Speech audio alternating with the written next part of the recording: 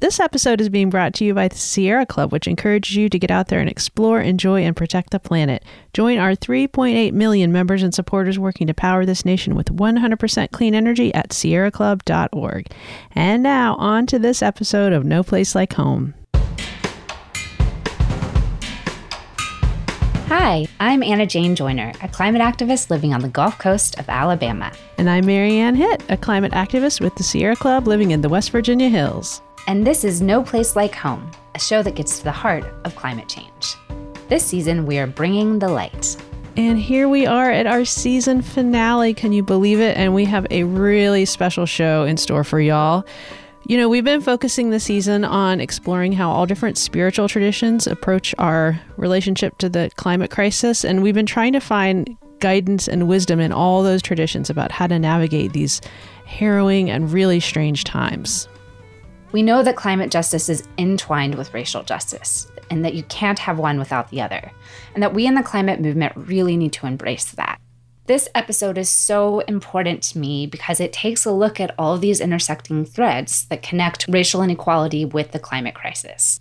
And I get to introduce you to a very dear friend who is a powerful leader in his community in Puerto Rico. But first, let's hear from one of our listeners. We have been putting out the call all season to y'all to share your reflections or prayers or passages that are special to you, that have helped you face our troubled times. And this one is from our producer, Allison's brother, who actually lives in Puerto Rico. So we were especially happy to hear from him on this episode.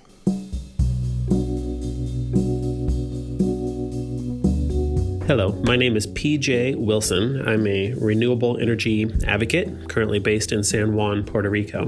This passage is one that helps remind me of the importance of being strong and stable. It's originally by someone named Betsy Rose. I learned it in yoga teacher training a few years ago.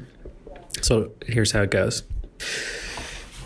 Standing like a tree with my roots dug down, branches wide open, down comes the rain, down comes the sun, down comes the love to a heart that is open to be standing like a tree with my roots dug down.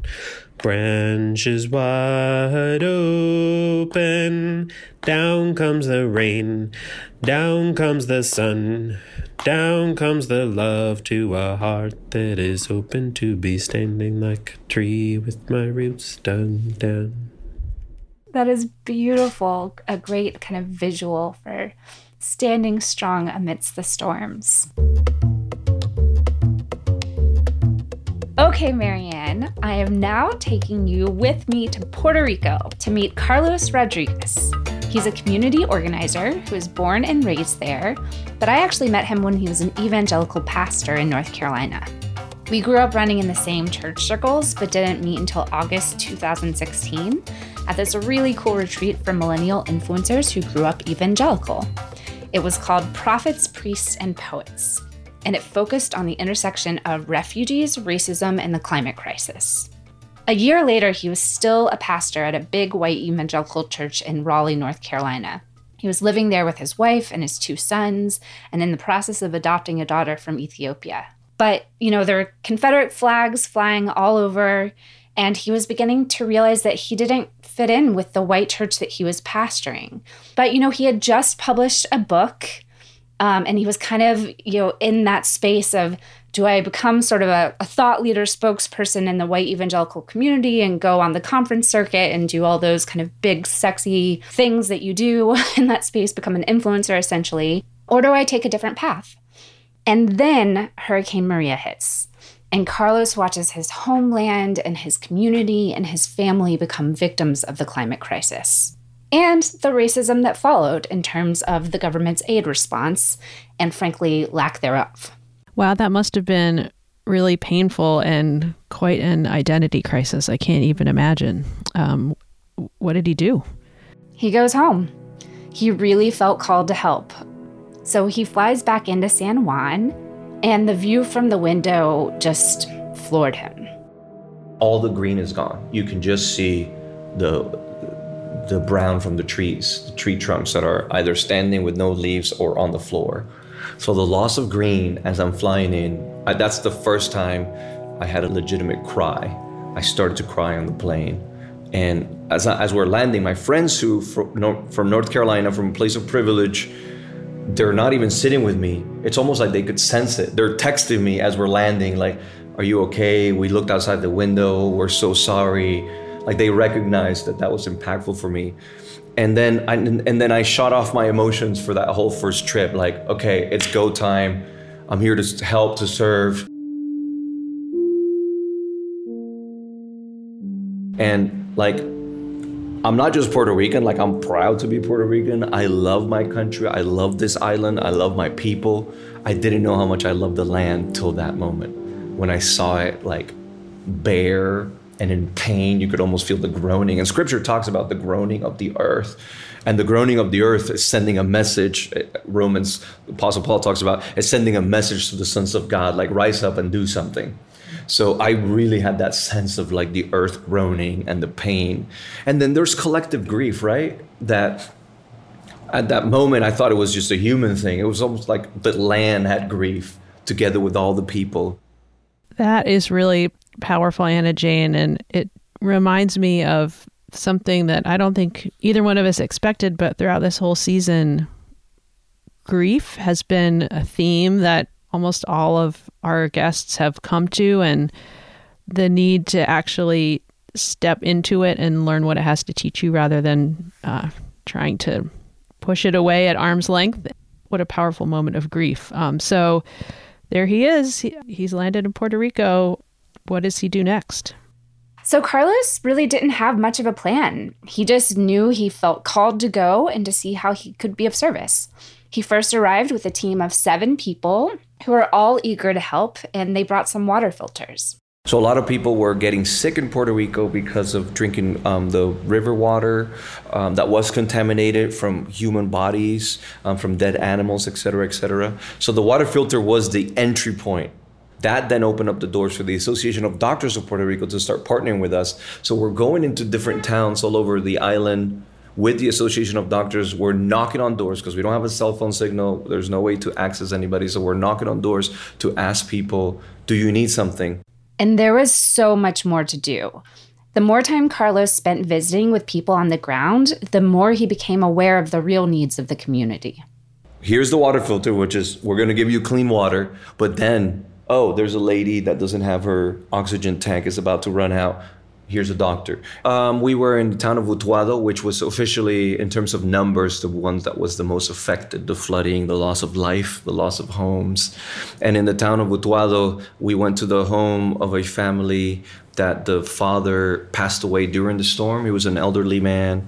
He assumed that the storm has passed. It was the eye of the storm. And he came out basically like celebrating, like, we made it. It was so bad, but here we are. That was during the eye of the storm. It gets blue, like the sky, the sun comes out.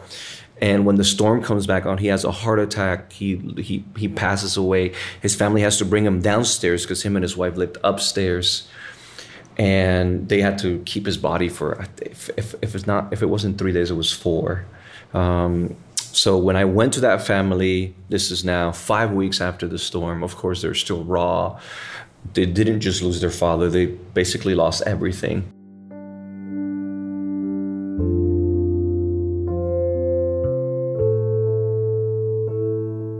I think for me, that was a moment where I realized that charity is not enough. It needs to be charity that becomes solidarity. How can this be now part of my story?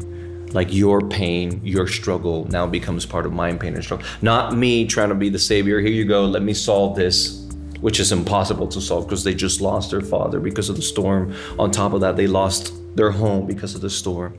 But how can this transform me and the team that was with me into, how can we keep coming back? How can we think long-term? We're now dreaming not of 30 minutes for a photo op, but 30 years for the benefit of this community. So that was a real moment for me, seeing the loss of life, the loss of property, and then the challenge for me to not just do charity, but do solidarity. I think that's such a powerful insight and epiphany. This idea of solidarity, not just charity, is something that the climate movement has been wrestling with for a long time. How do we create long-term systemic change and not just a Band-Aid?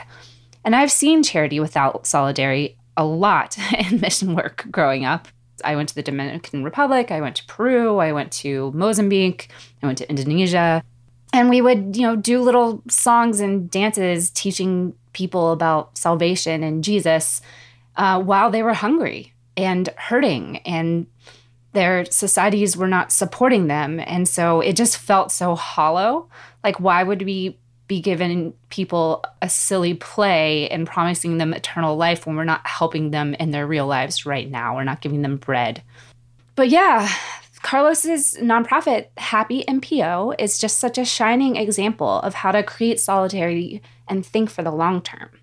First, it was about getting people water filters.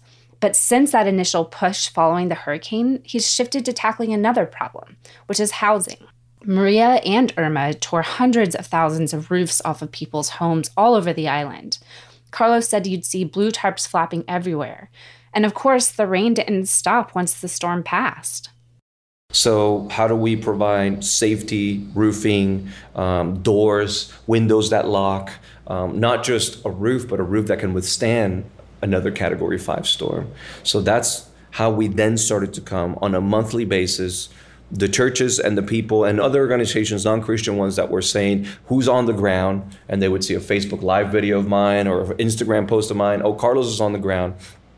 So let's partner with his organization. So different organizations started to come with me on trips, and I'll bring anybody. If they want to help Puerto Rico, if they are not a burden to Puerto Rico, but a help to Puerto Rico, we're going to take you. Please come.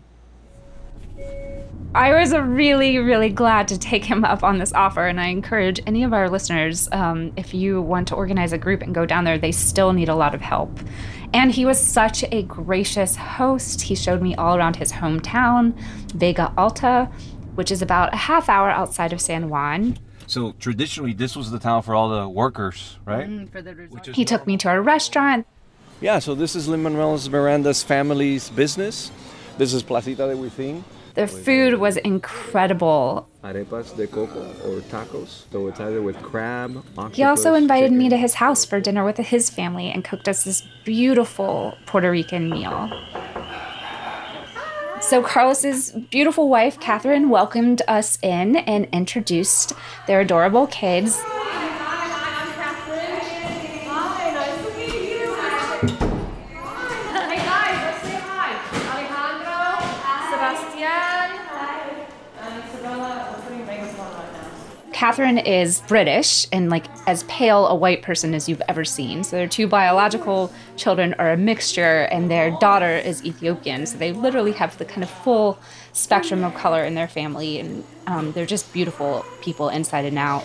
Isabella, you want to meet some new friends? There's Anna Jane. Hi!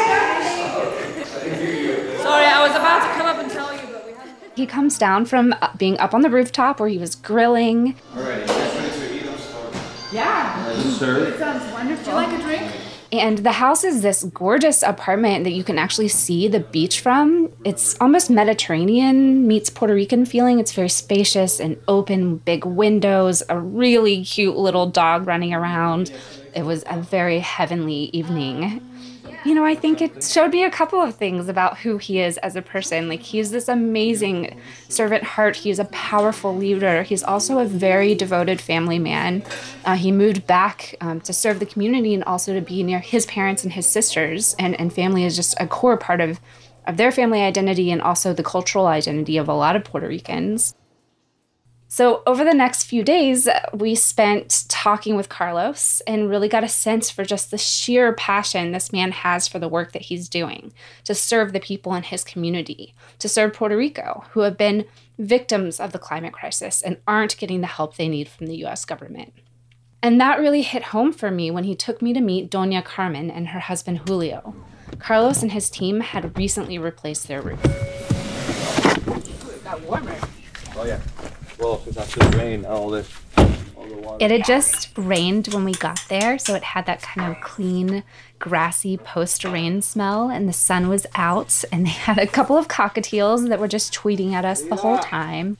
And they have this really cool big patio on the front yard, and all the windows are open. They're an older couple and they're watching TV. You'll hear it in the background. Hola. Qué bueno verte. Disculpa que yo estuve viajando, te abandoné. So Doña Carmen is this tiny little woman with a walker and kind of a raspy voice.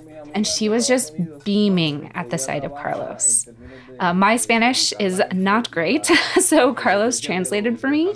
But even with the language barrier, the love and adoration was really obvious. Mi ángel que me hizo el techo, la terraza a mí. Sí, eso es para ti.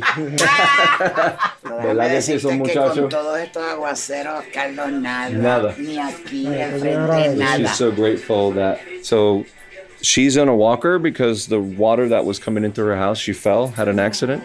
He had a bacteria on his foot, again, because of the same thing. So we did this brand new here and rebuilt the roofing down there so that they wouldn't get any leaks. She's just happy that there's no leaking in her house. Nada de agua. Nada. Pero perfecto, perfecto. This is short-term missions at its best. Esos niños cuando iban para su lunch Yeah. y ellos regresaban a trabajar. Yeah, she's really celebrating the team that were here. It really was a phenomenal team. They worked so well. Like, this is high quality, well done. These are hurricane clamps. We use this on every structure that we build because this adds like 100 miles an hour that it can resist. So this will be here for a long time. When the hurricane was happening, cuéntame lo del huracán para yo traducírselo. Mientras estaba el huracán, el agua y todo lo demás. Cuando yo me fui a levantar, When she was waking up in the middle of the storm. y voy a bajar la pierna de la cama. And she's on her bed and she's putting her leg down. She realized that water was coming up to her knee in the middle of the storm. Yeah. They lost absolutely everything inside. Lo que estaba de terraza, pum, aunque ya era viejita. Yeah. And they had a bit of a terrace here. There were two big trees here, and they all landed on the house. So electrical, telephone. It was about a year and 2 months that they had nothing here. Water, electricity, nothing. Yo soy para esa tía. Gracias a ti, a ustedes. Gracias, Mel. Gracias, Mel.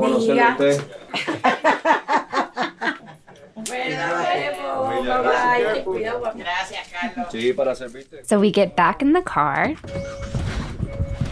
So this is one of those cases, families that we wouldn't have identified unless the neighbors told us. Because this area has, as you can see around, some nicer, yeah. So the people with means have recovered, but as you can see, they lost everything. So this was our first go at that house. You can see there's still much work to do, the gate and stuff, but she is beyond excited that she has now a space in front that they can relax. It's that tiny place. 3 of them live in that. So the daughter lives there too? The daughter lives there. How many houses are you working on right now? Like rebuilt, that we've done projects like that, actual roofing, 37. Oh my God. Actual homes that we've been in, it's been more than 300. Wow. Because sometimes it's just like they need new mattresses, they need a new kitchen, they need water filtration systems that we've installed. These are all like hardcore hurricane-proof houses. Yes. Yeah, I mean, I think that it was a real life example of what being vulnerable to the climate crisis feels like and how it affects and impacts people's real lives. And this is such a massive problem affecting Americans, in particular communities of color and lower income communities. I think we're also seeing how that intersects with things like COVID, where Black and brown people are far more likely to die from COVID than white people, partially because they tend to live in more polluted areas. And the same is true with the climate crisis. The people who are on the front lines, who are vulnerable, are impacted first and worst. And they don't have the luxury of denying the reality of climate change, as many Americans apparently do, because they're living it. That's just not an option in Puerto Rico. The storms that have come, climate crisis, we don't have a voice. Because being American citizens, an American colony, really, we don't have a voice to go to the UN and say, hey, let's present our case. Thousands of our people have died because of climate change. It's not just Maria or Irma. It's the fact that we're losing our beaches. Like, there's areas 10 minutes from where we're sitting right now, where when I was a kid, we could go to the beach and now the ocean is like hitting houses. We're seeing the consequences, obviously. The week before you got here, we had the hottest week in December in the history since we've been able to measure heat index in Puerto Rico. So we're seeing it, we're experiencing it, we're paying the price for it. And your people are dying because of it. Our people are dying because of it, and we don't have a legitimate political voice because of our colony status to be able to speak about it and to be able to make some changes to it. Because wealthier countries don't want to provide resources and money to vulnerable countries to help mitigate and adapt against climate change. Can you speak to just like, not only the political injustice of that, but I mean, for me, that is one of the biggest spiritual injustices of climate change, is the fact that the places like Puerto Rico and Tuvalu in Africa, who did not create this problem, are the ones who are experiencing it first. And these wealthy countries like the United States, who did create the problem, aren't helping them, even in the case of when it's their own citizens. Yeah, I mean, it's clear, as a Christian, I can use this language, it's evil. I can use stronger language, it's demonic, right? Right now, the administration is basing its strategy on we don't believe in climate change. We are one of many of these small islands that are at the mercy of these bigger countries to not just deal with climate change because it will help us, but actually fund things that would save our coastline, that would help us, handle with this massive storms. So the frustration is real, because of course we don't have a voice. I hate the concept of the voiceless. Let's raise our voice for the voiceless. No, we're not just we're not voiceless. We have a voice. You're just not giving us your platforms. So it's frustrating. Obviously, it not just frustration and anger, but then hopelessness, which is the worst part. Because hopelessness means we actually can't do anything about it. So let's stick to the charity part. And I'm part of that charity world, right? But the illusion is if we just do that, it's enough. It's not enough because more storms will come. The sea is going to keep rising. I think the thing that has been the most evident for me personally the last year and a half, not just because of the Trump era, but because of being in Puerto Rico, living as a Puerto Rican, is the reality, the strength, the cruelty of white supremacy. It really is a legitimate systemic evil that needs to be identified, addressed, and exorcised. Can you talk a little bit about how you've witnessed that or seen it kind of more in like not just an esoteric theoretical way, but more in like a living way? Yeah. So being a pastor in North Carolina as a Puerto Rican, if I had the narrative that my congregation, which was mostly a white congregation, my congregation was part of the 81% white evangelical that voted for Trump, is the illusion of not believing in white supremacy or not benefiting from white supremacy, and using brown and black bodies to validate that. You see, I have a pastor who's Puerto Rican, so I can't be that racist. But then when the pastor contradicts what the president is saying, the white rich dude who is the president, we're going to believe what the president is saying, even though we know the pastor personally, even though he's led us spiritually, even though he's preaching from the gospel, but still the president said Puerto Rico is fine, so we're not going to support what you're doing. We're not going to believe what you're saying. We're not going to fund it. We're not going to give to it. We're not going to send our people to it. So that was really painful to have a congregation, people that I did life with, weddings, funerals, and everything else, that wouldn't come, that wouldn't support, that stopped believing, stopped following, stopped supporting. And it was clearly like the white male had a superior narrative to mine. Whether it was real or not, that narrative was superior to mine. And for that to be a fact, like what the white old dude said is the truth, independently of the facts, independently of the images, independently of your testimony, independently of anything else. That's like, to me, was the most clear side of white supremacy. Yeah. The white narrative is supreme, no matter what any other narrative is saying. Oh, that's such a hard story to hear, but it's so necessary to hear it. And, Marianne, for me, that just speaks yet again to the power of narrative and the stories that we tell and how they create the world that we live in. The real and devastating consequences that can come from a false or bad narrative. Really, in this moment that we're in now, where we're talking about the movement for Black lives, we're talking about the many ways our country has failed our Black brothers and sisters, and really grappling with what Carlos just said about the white narrative and the narrative of white supremacy being the one that is really stifling our ability to solve these problems. And, we have really had some incredible guests on this show, both this season and in prior seasons. I remember when we had Adrienne Maree Brown on talking about the power of science fiction to imagine different futures and better futures and combat racism and imagine a more equitable world. A lot of our conversations on the show have been about telling different stories, and this is a powerful reminder of the fact that the opposite is also true, that there are dangerous climate-denying white supremacist stories out there that are a very real obstacle to tackling the climate crisis.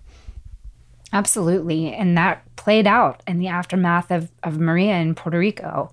And the president, he downplayed the extent of the devastation and the humanitarian aid needed on the island. And people on the mainland believed him. Federal agencies didn't prioritize emergency response or resources. Carlos said that Christian organizations were way less involved than they might be on other crises responses because their communities believed what the president was saying. And that had real impacts on people's lives. People died when they couldn't get medication or clean water or when homes collapsed on them. Stories have a very real power over us, whether we realize it or not. Well, and speaking of stories, Carlos touched on this earlier, but just the sort of earthquake that he experienced when his former evangelical Christian North Carolina family basically wouldn't believe his version of events and wouldn't help him out. And yet he remains an evangelical Christian. One different way of reacting to everything he experienced would have been to lose his faith, but he has kept it. And I'm curious about what he sees his faith offering about our relationship with the earth and with what we do about climate change.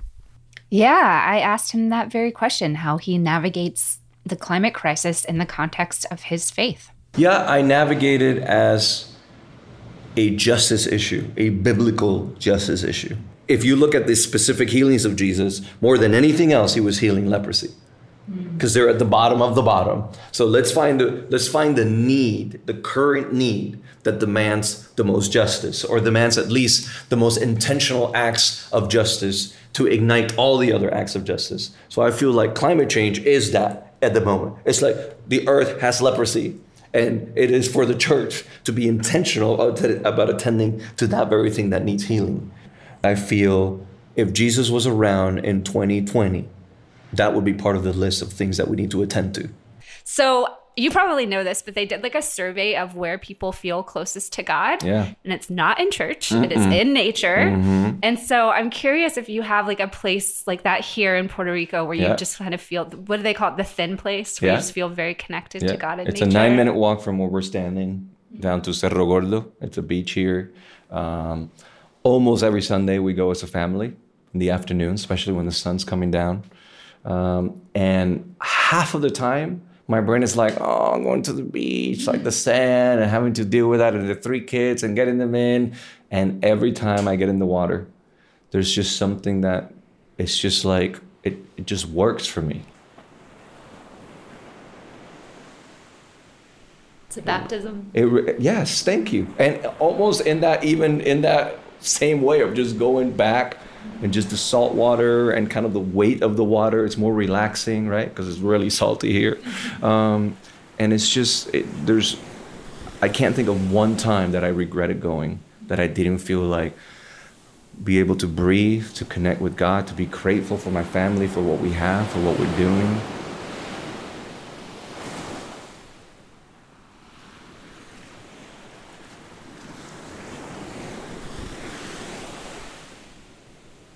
There's a story that's really famous in the Gospels of a big storm. Jesus is sleeping through the storm, meaning he's Puerto Rican. He can sleep through anything.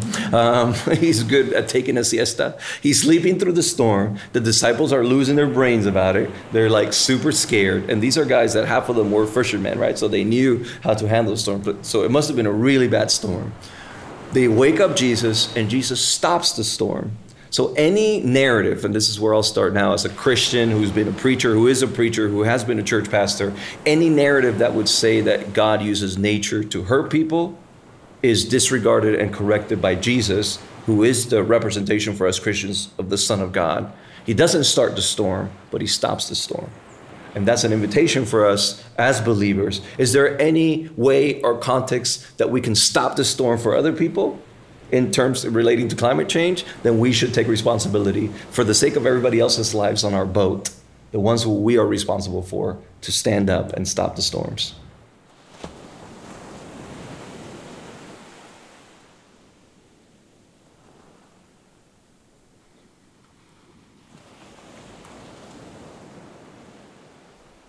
So Anna Jane, I have chills, like legitimate chills here about this idea that it's an invitation to think about how we can stop the storm for other people. And I feel like that goes back to the early part of the interview where Carlos talked about solidarity and not charity. There's that famous story of the people who are seeing folks drowning in the river and they're pulling folks out of the river. And then they suddenly realize, hey, wait, we should go upstream and stop whoever's throwing them into the river in the first place. And thinking about our work on climate change as not charity, but solidarity, as how can we stop the storm for other people? How can we do that? And especially in this moment when the movement for Black Lives is calling us all in to center racial justice in our work, I feel like Carlos's story, to me, really gives a concrete, tangible example, almost a parable, I guess, of really what that looks like to actually turn your love and compassion into action. Yeah, it brings to mind for me something that Reverend Yearwood said, and I know that Adrienne Maree Brown has also talked about, just the reality that a lot of people of color, a lot of Black and Brown and Indigenous people, they don't choose to become activists.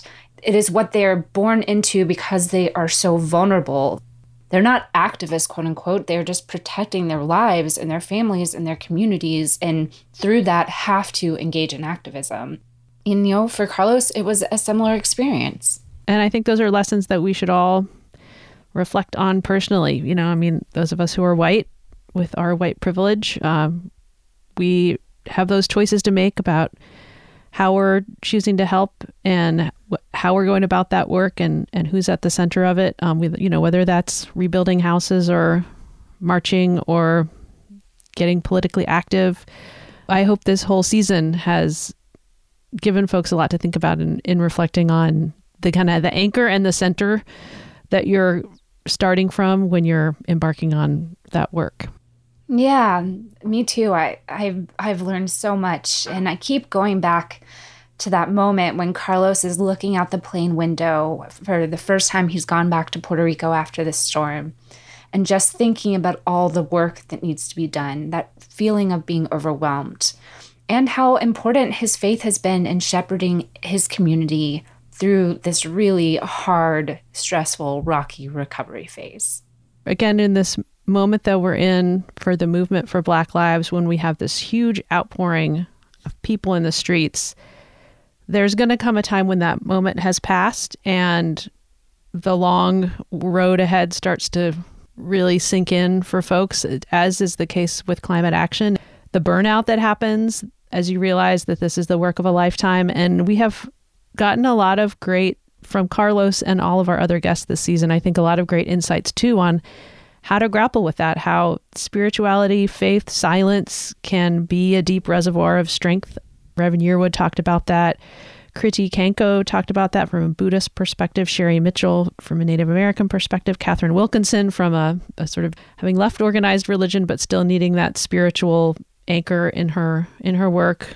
So Carlos, the story that you both just shared, working against such incredible odds and such difficult circumstances, and knowing that is what brings him strength, is, I think, an important reminder to us all that there is something that we can tap into to keep going when things start to feel hard.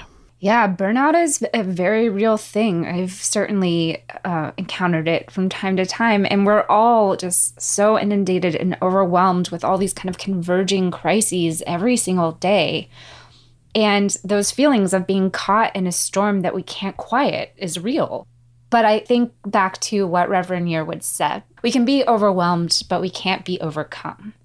And this season has just been such a gift personally to explore all of the different faith and spiritual traditions and rituals and the lessons and how to think about the climate crisis and on all these intersecting crises and how to care for ourselves and to care for one another as we face it together.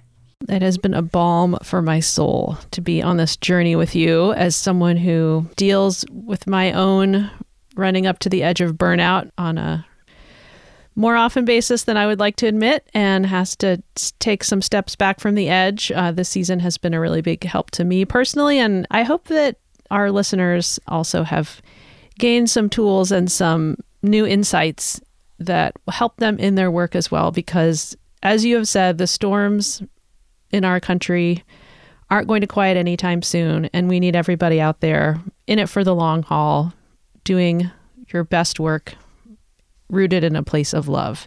So thank you, Anna Jane, for going on this journey with me. Thank you to our listeners, our beloved listeners, for coming with us to bring the light on this season of No Place Like Home. Lord, I don't want to die in the storm. No, I don't want to die in the storm. Let the wind blow east, let the wind blow west. No, I don't want to die in the storm. My mother, she died in the storm. My mother, she died in the storm. Let the wind blow east, let the wind blow west. Lord, I don't want to die in the storm. Special thanks to my sister, Grace Joyner, for providing this beautiful rendition of the traditional folk song, I Don't Want to Die in the Storm. You can find all of her amazing music at gracejoyner.com. Thanks also to the band River Wireless for our theme music and to our sponsor, the Sierra Club. This episode was produced by Allison Wilson, and we are distributed by Critical Frequency. Please subscribe to us on Apple Podcasts and leave us a review there. It really helps get the word out and helps other people find our show. And join the conversation by following us on Twitter at NPLH Podcast. We'll see you next season. And remember, there is no place like home. Let the wind blow east, let the wind blow west. Lord, I don't want to die